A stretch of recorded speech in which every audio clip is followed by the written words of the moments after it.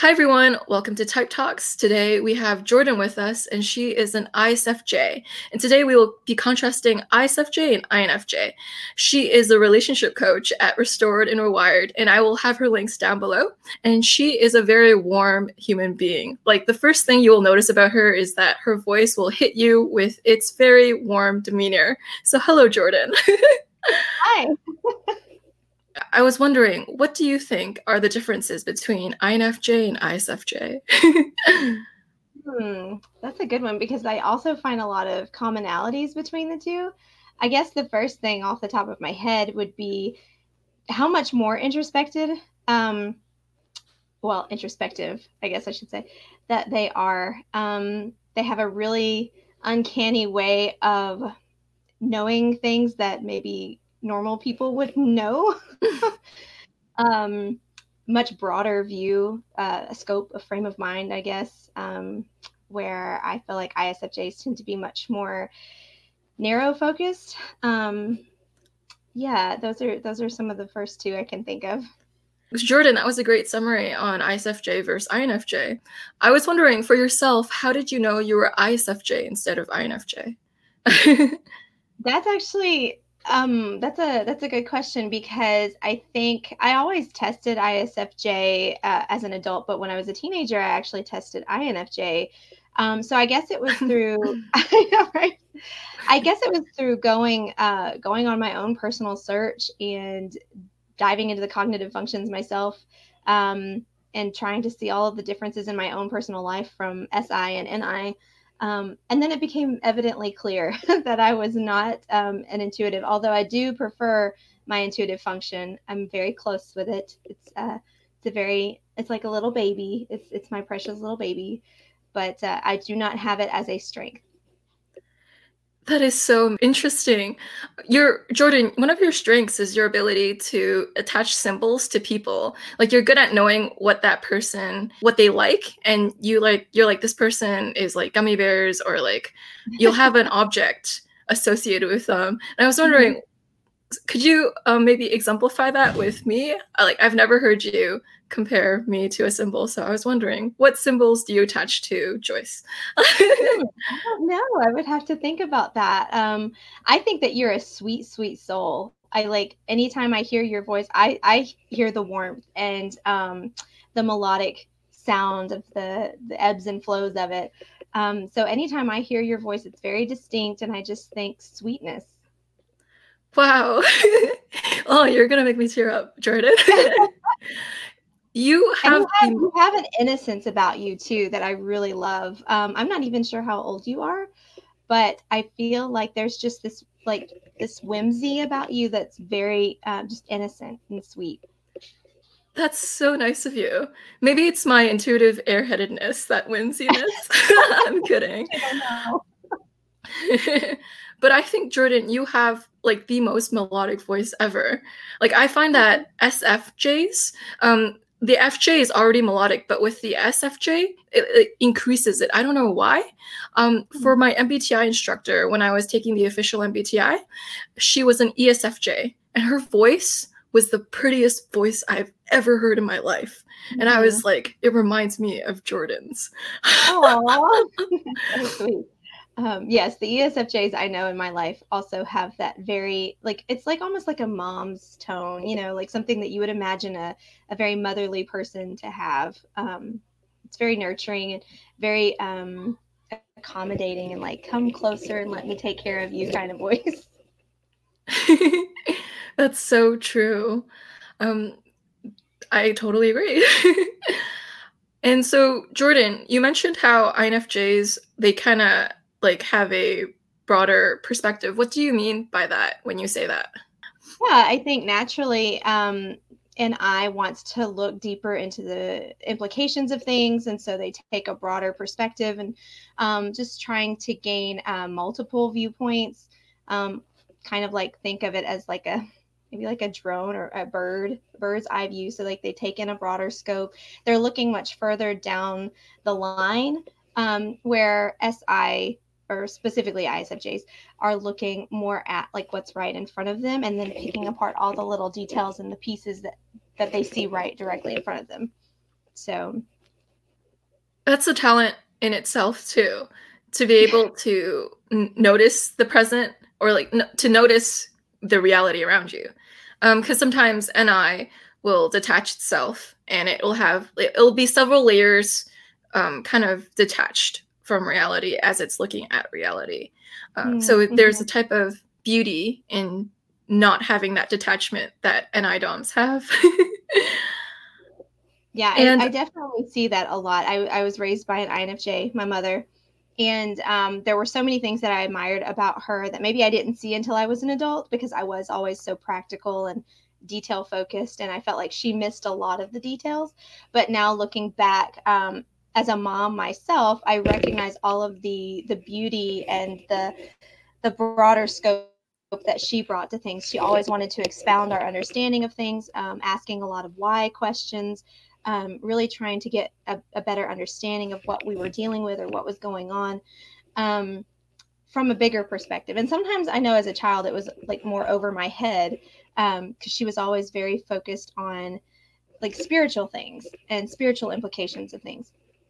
But now that's something I've really grown to appreciate about her, that she's implemented into my life, where I often get caught up in the details. And so sometimes, the saying, I'm not sure which direction it goes, but I see the trees and forget the forest, you know what I mean? And so I can kind of get like nitpicky about things, where she was very easygoing and very just, she just had a broader concept of things than I did.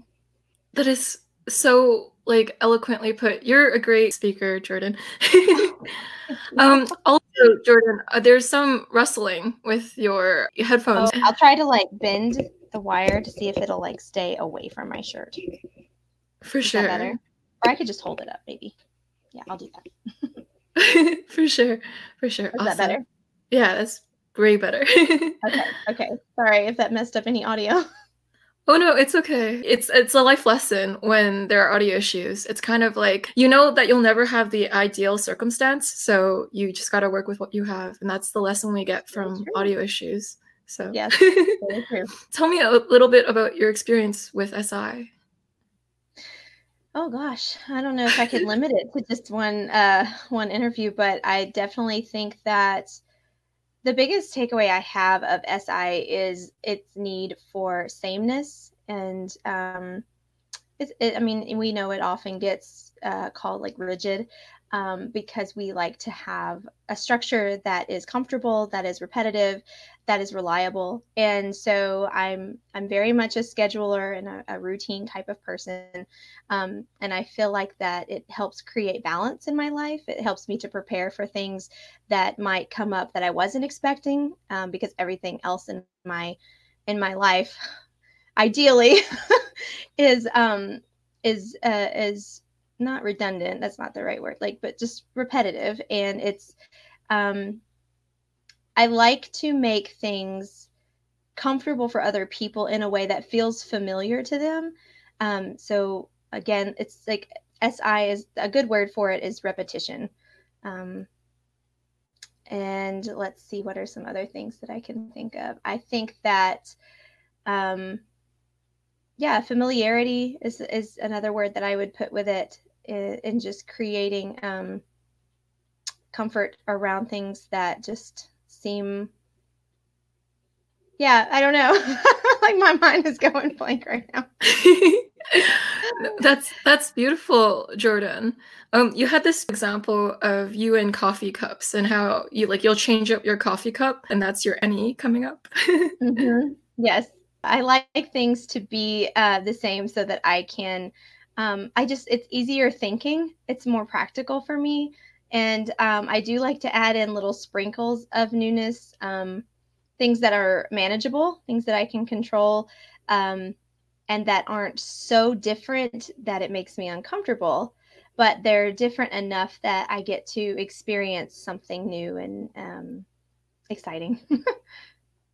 That is so awesome. So the example I'm referring to is when Jordan was telling us about how she switches up her coffee mugs, and that's like her any coming to play. So it's like this manageable and amount of newness into your life, which is so cool. Yeah, I do that with like a lot of little things. Like I said, things that I can manage personally that aren't being forced upon me, or like just really like rash changes. Those are very uncomfortable. Yes, interesting. I guess to contrast that with myself is that I'm kind of indifferent to routines or sameness. Mhm. And I kind of am indifferent to anything that is repetitive. So the thing is, I might not even notice that it's going on. Like, because I'm so in my head and I'm thinking about implications and Mm. the scope of human nature. And I'm like, oh yeah, this physical need. Oh yeah, it'd probably be better if I regimented this. Yes, But regimen, it's that's like another good word. yeah, so maybe SI has its tiny regiments that makes it feel comfort, a sense of psychological comfort. Mhm. I think it also has to do with a sense of physical familiarity, creating a physical appearance of something that looks similar to something else, that was comforting to you or that brought like a sense of peace. So things that are really physically abrupt or like flashy, or things that you wouldn't normally see in an everyday situation, are also very unnerving. I think to most SI people, and I think as far as we like to keep things very symmetrical. It brings a sense of balance and order to things that appears like even. So again, with that repetitivity and that sameness. I kind of see like maybe SI takes the present and it contrasts it with its past and it tries to take something that worked in the past or that mattered in the past and to maybe recreate it in the present. Yeah, definitely, for sure. Yeah, I think that's why SI tends to be very sentimental about things and trying to recreate tradition and constructs that they were either brought up with, or things that happened in their life that really meant a lot to them. That is so precious. You're like taking the treasures of the past and you're bringing it back. Yeah, Sorry, that's I've very been important to me. That's amazing. And sorry about my voice, guys. I'm sick like 24/7. I have more days where I'm sick than I'm not. So that's probably why you hear fluctuations in my voice. Yeah. But that's so amazing. It's like you guys take treasures from the past and you bring them back so people can also experience the greatness of it too. we're like we're so indebted to you as, a society. Aw. To contrast your experience with my experience. So I would say that I'm kind of indifferent to the past. In fact, like I feel detached from the past. And it's more like if I'm referencing the past, it's to figure out a why of the past. So it's going like, does the past help explain something in the current? And if it doesn't, I don't take the physical concrete thing. But if it has an explanation, then I might think about it and consider it, but it's almost like it's thought fuel. The past is only useful as thought fuel, and if it doesn't provide good thought, then I am completely cut off from it. Hmm, that's very interesting. Yes, that's so cool that we get to contrast our thoughts. And I wanted to ask you a bit about NE. So, what is your experience of NE? I'm very protective over my baby NE, probably a little bit too protective, little smother mother, if you will. Um, like I mentioned, it's got. I really appreciate it when it's things that I can manage, things that are changes or possibilities that I haven't vetted out yet. I want them to be something that is easily controlled so that I can adapt to it as I'm comfortable. Because being that I lead with I don't adapt to change very easily. It takes me quite a while actually to warm up to like a new routine or something added to my routine. So those things have to be things that I am able to give permission to. But it is like a very sacred spot for me as far as like creativity, innovation, ingenuity. And I have a really, I don't know, it's like a very whimsical property to me, and it brings a sense of balance to my SI in that it allows me to sit and reminisce about my past and conjure up new information, things that I maybe didn't notice before. And then I fuel NE with a lot of journaling, because SI wants to be able to anchor things, and that NE creative expression comes in through my writing and my journaling. I love creative writing. I love allegories, and so I've always had a passion for writing allegorical novels and short stories, and things like that. It's a very childlike sense to it, and I mentioned that it's like a baby to me, so it's got a very childlike nature to it. And it comes out when I am interacting with my children.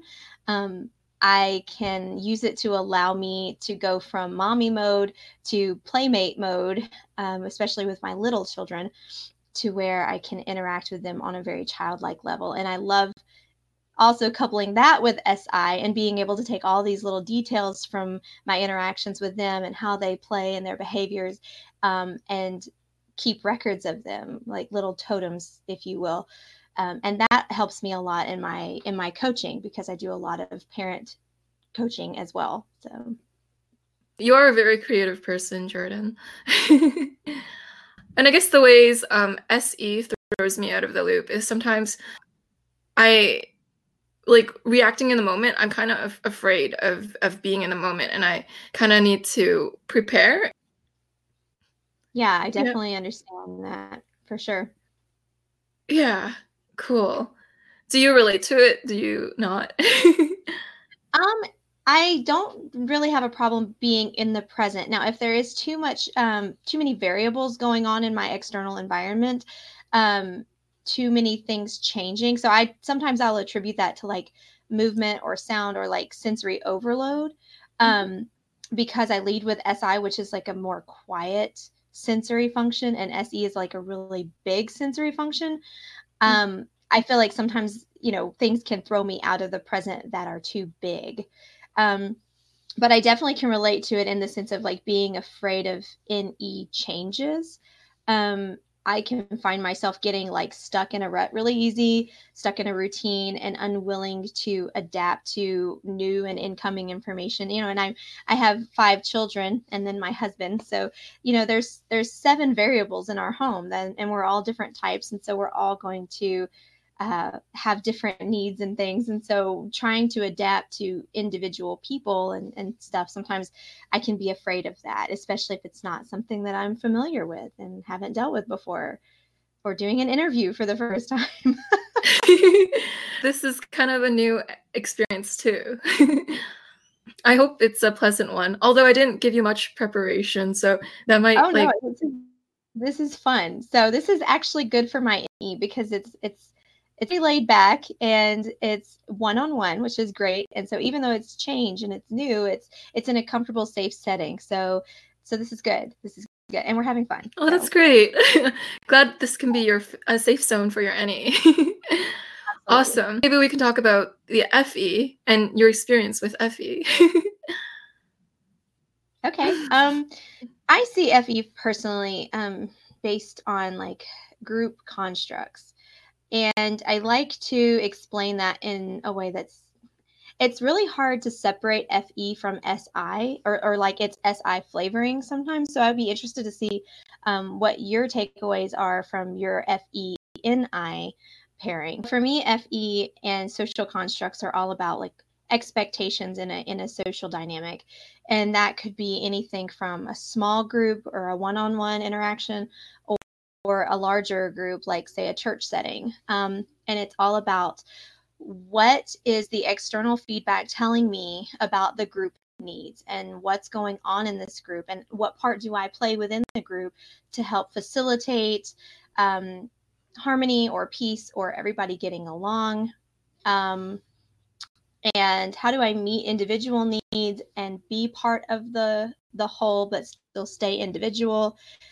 So So yeah, it's a learning curve. So That's so interesting. I guess my experience with NI is it feels like a harmony cycle. So I'm looking for the cycles of harmony in relationship, or if there's no harmony in relationships, and I'm like, so why is this relationship chaotic? Or like, what agreements, what social agreements need to be there for people to get along and not fight and to not blow up a relationship? So it's like seeing harmony as a abstract cycle and seeing how to maintain the good parts of relationships. And it's kind of like what is necessary to make things work between people in a way that they get along and they don't have to fight. Like, is it the tone of voice that makes people irritated at each other? Or is it the way that they talk to each other? Is it that one person likes acts of service and the other likes words of affirmation? And if you guys knew about that, then you guys would get along more. But it's kind of seeing harmony as a cycle that goes up or a cycle that goes down. And feeling the big picture impact of the harmony or lack of thereof around you, if that makes sense in any way. Yeah, and I love the way that you're looking at it from a more abstract and intentional perspective, like looking for the intent and, the whys. And, that's always something that has inspired me about NIs, that they're always looking for the whys. And so that's something that I've definitely had to train myself to look it from that direction of it. Mm-hmm. Mm-hmm. That is very interesting. And so if ISFJs are less inclined to look at the why, what is the ISFJ perspective looking at? So when you mentioned tonality, that's definitely something that I've looked at before. And the assumptions that somebody would take from that tone, or a body language, or especially things for me as far as SI goes, again, with the sameness, like if this has been a repetitive thing that has caused disharmony, then we need to figure out what to do to alter it. So if things usually go down the same road that lead to this conflict, where is the point where we can stop it? So I'm looking more at that have led up to this point, where you seem to be looking at the deeper implications of why this led up to this point.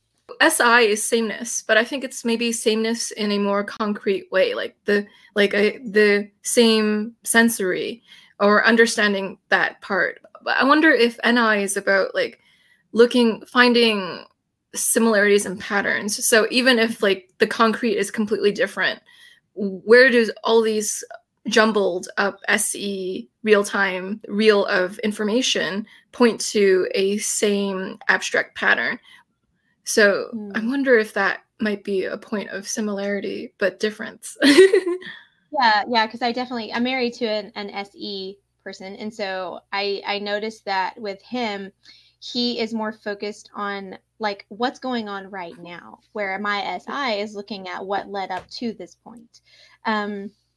And so I can see how, like, on the flip side, using NI and SI, they're both pattern recognition processes where they're learning information and creating a pattern from that information, where SI is looking at any sort of past experiences, any prior knowledge about this one situation, or how they can apply a previous situation to the current situation.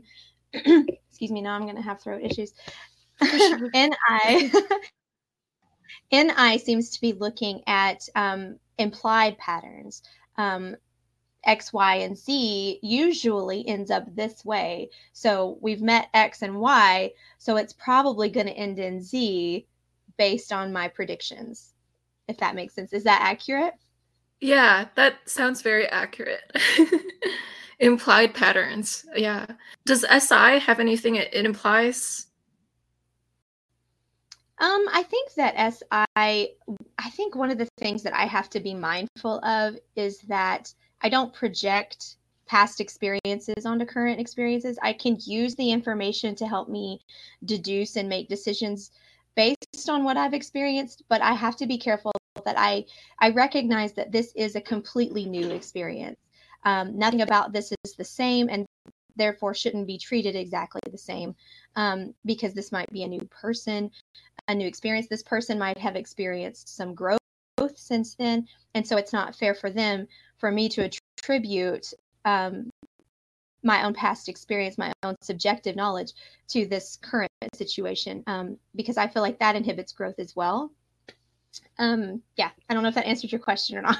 Yeah, that was lovely. That brings me back to a point. So like with SE, it's kind of like you feel like your experience of the sensory now is divorced from past experiences. So it's interesting how you brought up that you bring the past into the present. It's kind of like SE just deals with the here and now, and it doesn't refer to the past. It's kind of like cut off. It's divorced. It's separated from the past, and it's just taking each new impression as a new one.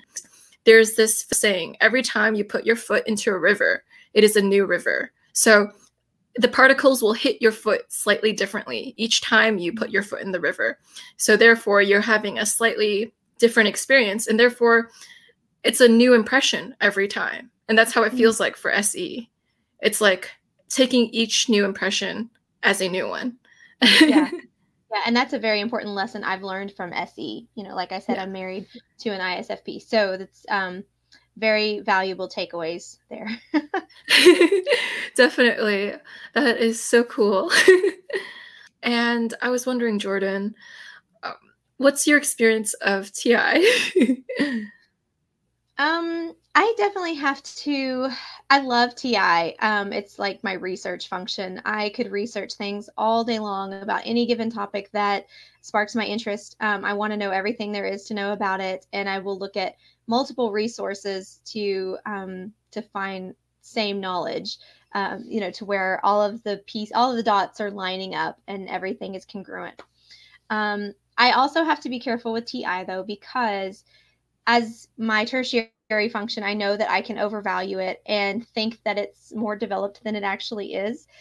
And so I fear that this sometimes makes me look like a know-it-all, when I probably only have about 75% of accurate information, but I pretend I have 90 or more. So yeah, but it is very important for me when I'm getting information that it's vetted through SI as well as TI, that it's credible information coming from reliable sources, but also that I vet it myself. How does this information align with me, what I already know, what I already believe?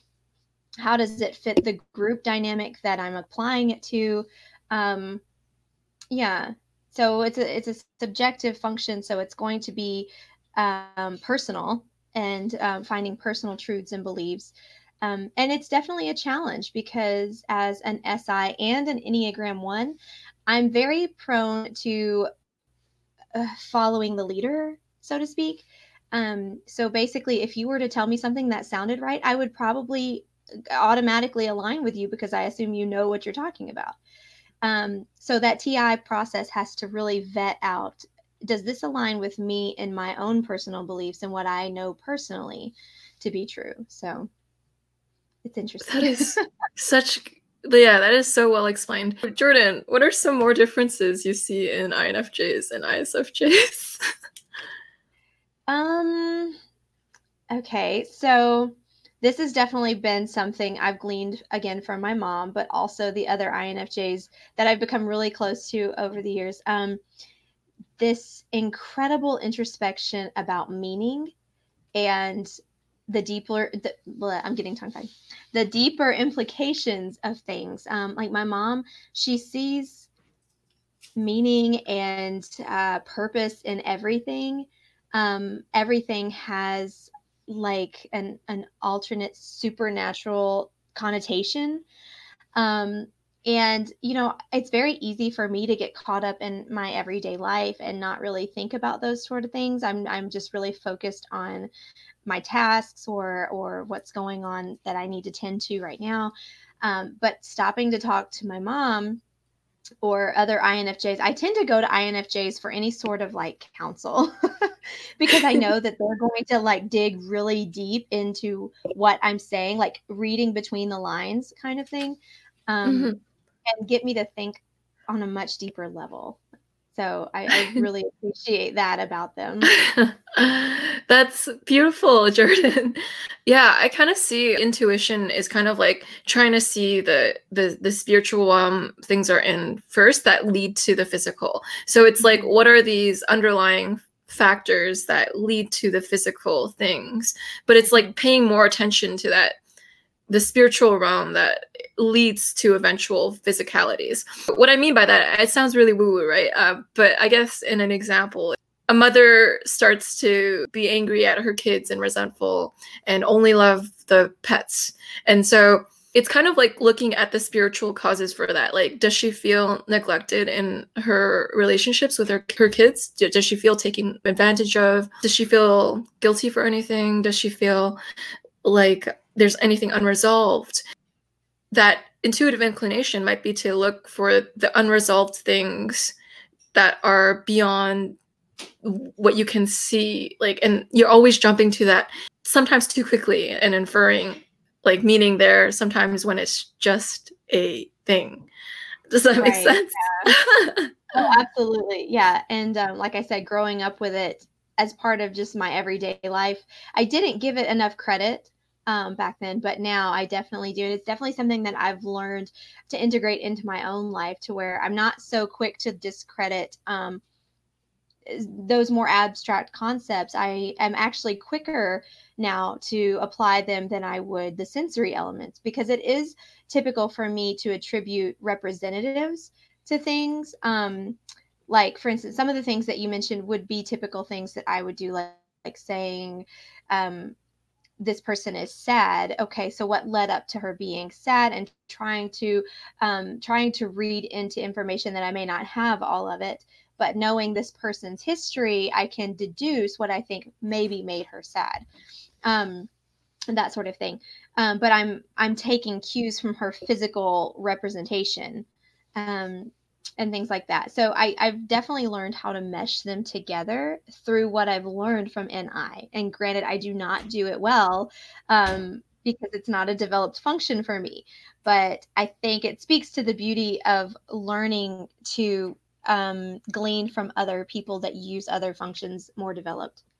I liked when you mentioned SI and history, so I wondered if you could go a bit into that, because I see SI as like gleaning gold nuggets from the person's history, because it knows that a person's past really affects them. With NI, I think I'm indifferent to that. So it's like if it plays an important role, then I will determine that. But if it doesn't, then I'm generally indifferent to a person's past history and what that led up to. Yeah. Yeah, I definitely think that a person's individual history plays a huge part in their future growth. I think that if there's too many things in their past that haven't been dealt with or resolved, then it's impossible for them to move forward and improve in the things that they are trying to improve. Um, Mhm.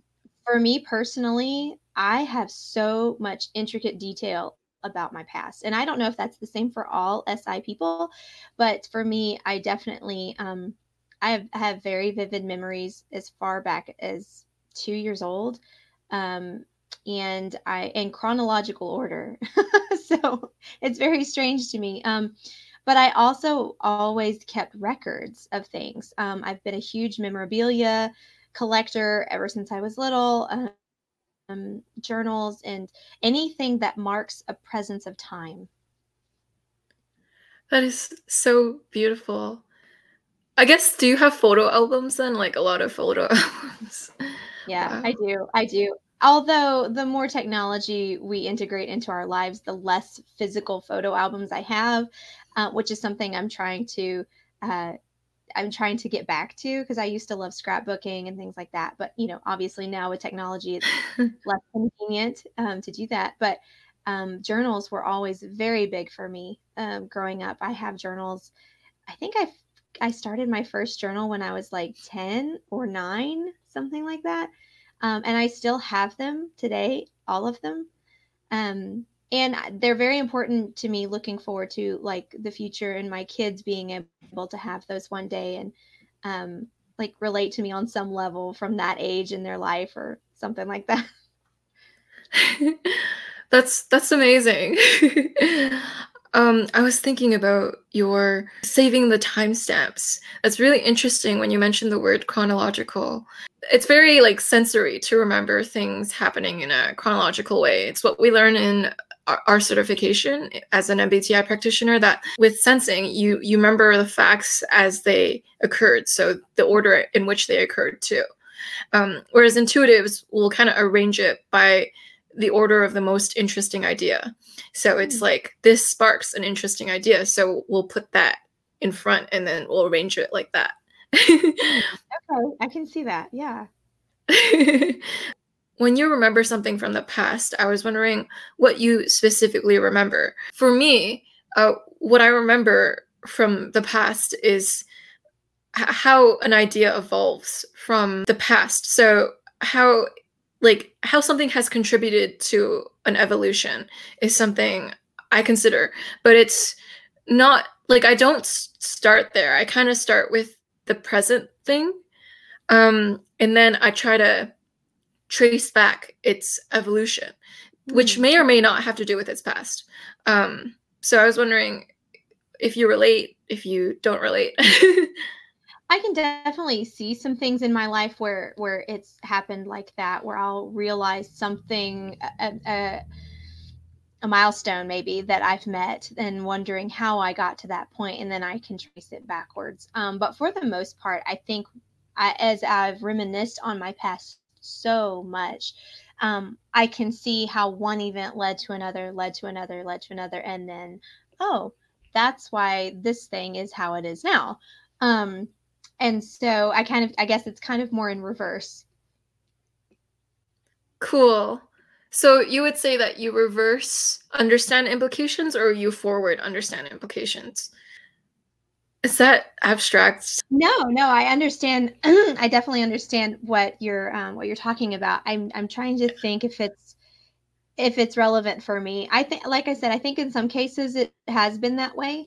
The more growth I experience and the more into my intuitive functions I try to become, by nature, I think it's just more from me thinking about a memory and then realizing how it affected my growth today, or somewhere else in the past, and things that I learned from that experience. Interesting. Okay, cool. I'm trying to think about how it relates back to me. And I guess like for me, I'm less inclined to reference concrete memories, or if at all sometimes. It's kind of detached to me. I don't know why I keep saying that word. It's almost like it feels detached because I use it as a form of analysis rather than as a sentimental thing. So it's almost like if I look at it from a cliff's edge, like, what is this telling me about the whys of something? And if I'm not able to glean that, then I become indifferent to it. Or even as I don't even know how to explain it. So it's like my brain is constantly searching for the why, and that's the most important thing. And everything else it has a shred of indifference. So that means every physical thing that surrounds me feels a little bit indifferent to me, because unless I see it linking back to a central why, I will not see it as that important. And then I'll just feel kind of detached to it. I don't know if that makes sense at all. Yeah, it absolutely does. And to use the same analogy of the cliff, I would relate my experience to climbing up the cliff from like the valley below going upward, and then meeting milestones along the way, or markers, I guess what you could say. And I go back over experiences over and over and over again to try to find new emerging information, and try to find the implications in that, and what it evolved into along the way. So I guess you looking over the cliff, I see myself looking up the cliff and trying to travel the path upwards. I don't know if that was a really poor use of analogy, but it's my best go. No, that makes a lot of sense. It's like you start with the details and then you climb the clip to get to the big picture. But I think Yes, intuitives start with the big picture and they have to figure out the details. exactly. Yes, yes. Yeah, so it's all about the order in which you do something. So everyone does everything, but we have like a natural inclination or like a magnetism to choose Hmm. a certain way first. Yes. Cool. Um, and I want to ask you a bit about your INFJ mom and some differences you saw between you and her. Yeah. I'm really, really close to my mom. As the oldest child, you know, a lot of responsibility fell on me to kind of be her right hand. And very, very, very early on, I noticed that she seemed disconnected, or what's the word that you had used? Detached? Detached, yes. I felt like she was very detached from reality. And of course, I was too young to really understand any of that until, you know, I started learning about type and then it all made sense. But there would be lots of times where I would get really disgruntled with her lack of presence and seeming really untethered to things. You know, you could be talking to her and in mid sentence, she would just leave the room. And you're like, what happened? And then she would come back and she would apologize because she knew that what she did was like considered rude or whatever. And I just always thought that was so strange. Or she would be in the middle of reading and she would get up to go in her room and she would just shut the door and be there for a while. um, I homeschooled myself primarily all through high school because I was just very studious and disciplined to do that, I guess. And she was very happy to relinquish that responsibility to me because she felt like it was very hard for her to stay focused and present.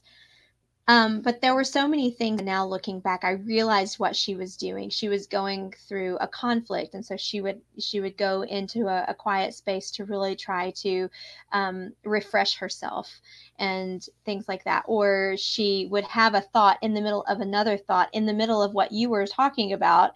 And she didn't know how to like make all those pieces match up. So the only thing to do was to leave and then come back. You know, it was almost like break away and then retether kind of thing. Mhm. Mhm. Um, so yeah, just some things like that that were just differences between the two of us. Um, she would always say how she admired my ability to keep a schedule, even from a really young age. She was very indifferent to time, would lose track of time very easily, and wouldn't know how to get it back, and things like that. Um, but now, things that I really value about her presence is that anytime you're talking about something abstract or really deep and emotional, she is there 100%. She is focused and she is completely in tune with you. And I think that that's just because it breaks away from the everyday norm conversations about just, you know, mundane life. And it goes to something much more rooted and meaningful. And so she is definitely my go to on conversations like that.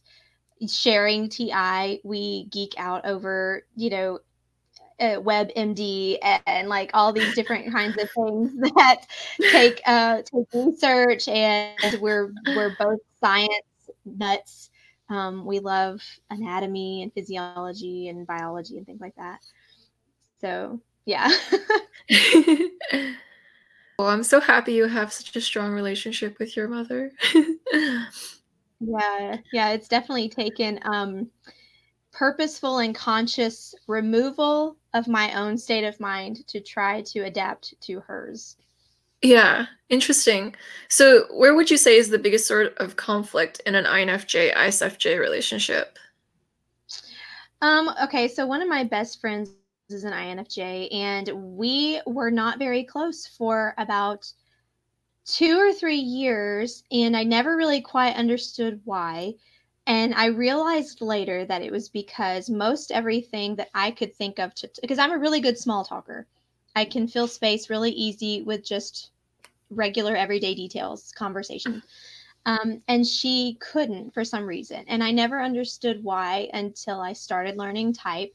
And then it all made sense that, okay, I've got to dig deeper. If I want to have any sort of like real solid relationship with her, I'm going to have to find something really meaningful and purposeful to connect with her about. And so, yeah, so we started talking philosophy and psychology and spirituality and theology, and there it was.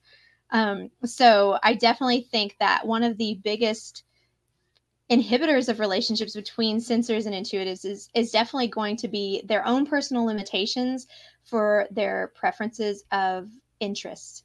And I think that it takes getting outside of your own bubble, if you will, your own preferences, your own interests, your own hobbies, to really reach that other person where they are and connect with them on their level in order to really get a good and grounded relationship. Yeah, that's so true about how I have difficulty with small talk about just day-to-day things. It's almost like with intuitives, they selectively take parts of reality that let them ideate more further, if that makes sense. So they Mhm. can't take in everything of the world, but they're more of they does this spur a thought about psychology, about philosophy? And if it doesn't, there is a level of indifference to it. Or maybe it's just me and I have some weird thing. No, I definitely no. I think that that tends to be the case for specifically NI. I'm not sure if it's so much the case for NE, but no, I definitely hear you.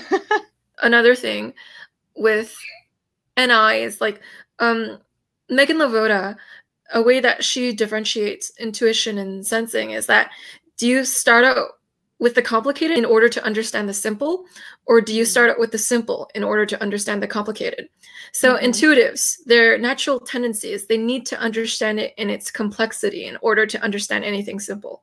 So, it's kind of like to understand a specific way of how to do something, they have to understand the complexity of how it fits into a bigger why before they can understand it in any simple way.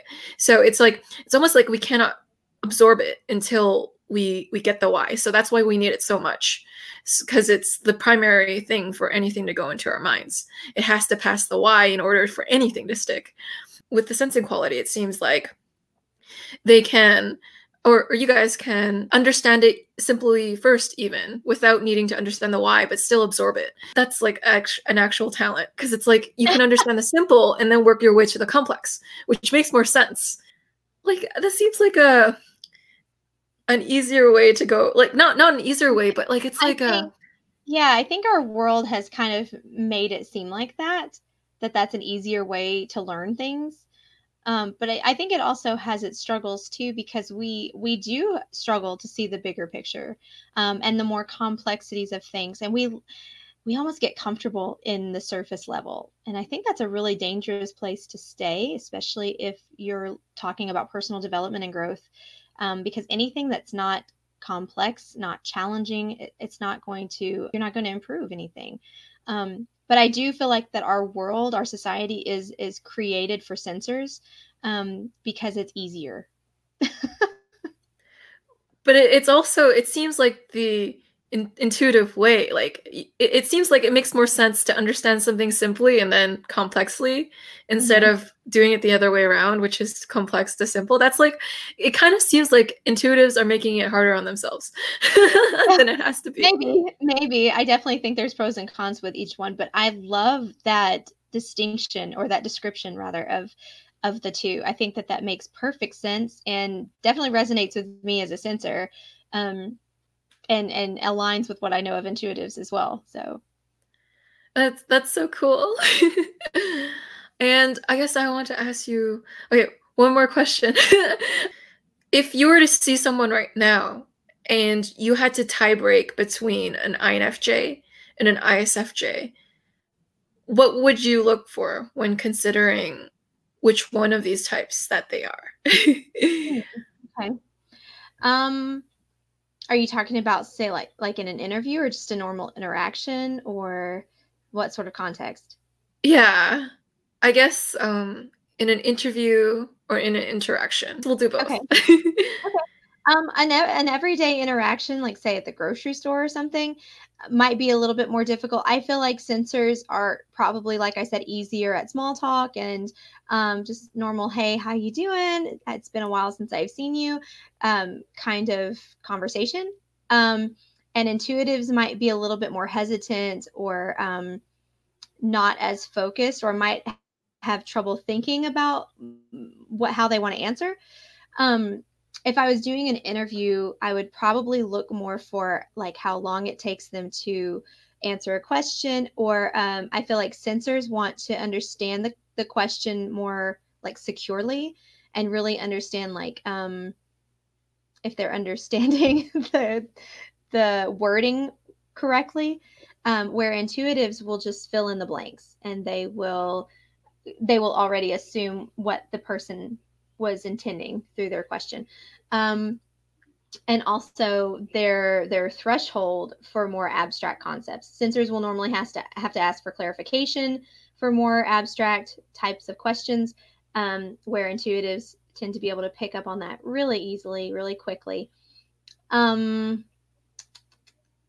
Yeah, and how much weight they can hold with certain topics. Can intuitives hold for a long time, just normal everyday conversation about like your dogs and your job and that kind of thing? And can sensors hold a conversation long about more abstract concepts like theology and psychology and the weather and how the weather works and that kind of thing? Yeah, so those would be little hints, but I would definitely still have to vet it out. That's so amazing. And something you mentioned to me before is that, like, with ISFJs, they're more likely to refer to a past example, like a concrete example, to prove a point, whereas like intuitives tend to refer to like a conceptual idea to prove a Mhm. point. And you're like, that's how you were able to tell the person you were profiling before was like an ISFJ instead of an INFJ. I definitely look for the type of verbiage they use, if they're very methodical and using a lot of analogies and metaphors and things like that, versus like most of the things I've referenced, I'll pick something from my own personal life or history or experience to kind of contrast it with. So I definitely see these as clues to sensor versus intuitives. Interesting. Yeah, I totally agree. And I think they're very like smart ways of picking up on a person's speech pattern, whether or not they're sensor or intuitive, where the intuitive will describe things in a more abstract way, and sensors may provide like an actual real life example. Mhm. Yeah. Yeah, and I don't know if Yeah. this is just SI or I noticed a lot of SE people do it too, but when they're giving information, they will start at one end and they'll fill in with a lot of details. Where intuitives tend to like ebb and flow in and out of a storyline. They might start in the middle and then like work their way back towards the beginning and then move back towards the middle. Where I feel like sensors tend to stay more like point A, B, C, D, and like maybe not necessarily chronological, but still in that same time frame of a storyline. That's so cool. I wonder if like intuitives are kind of indifferent to the time frame, which is why they ebb and flow between the Yeah. beginning, middle, end, because it's not the time that they're focusing on. They're focusing on the idea that that thing represents. So then they're Mhm. going out of order because they want to illustrate that idea in its full maximum capacity instead of conveying the facts correctly or like Mhm. in clearly, I Mhm. should say. And I think both are very keen on details. Sensory sensors more on sensory details, obviously, and then intuitives more on the implication details and more inflections and dress ups that they think might benefit the storyline or give more description and more feeling to it. That is so cool. Thank you so much, Jordan, for illustrating that. It was so lovely to have you on. Like I said, Jordan is, a lovely human being.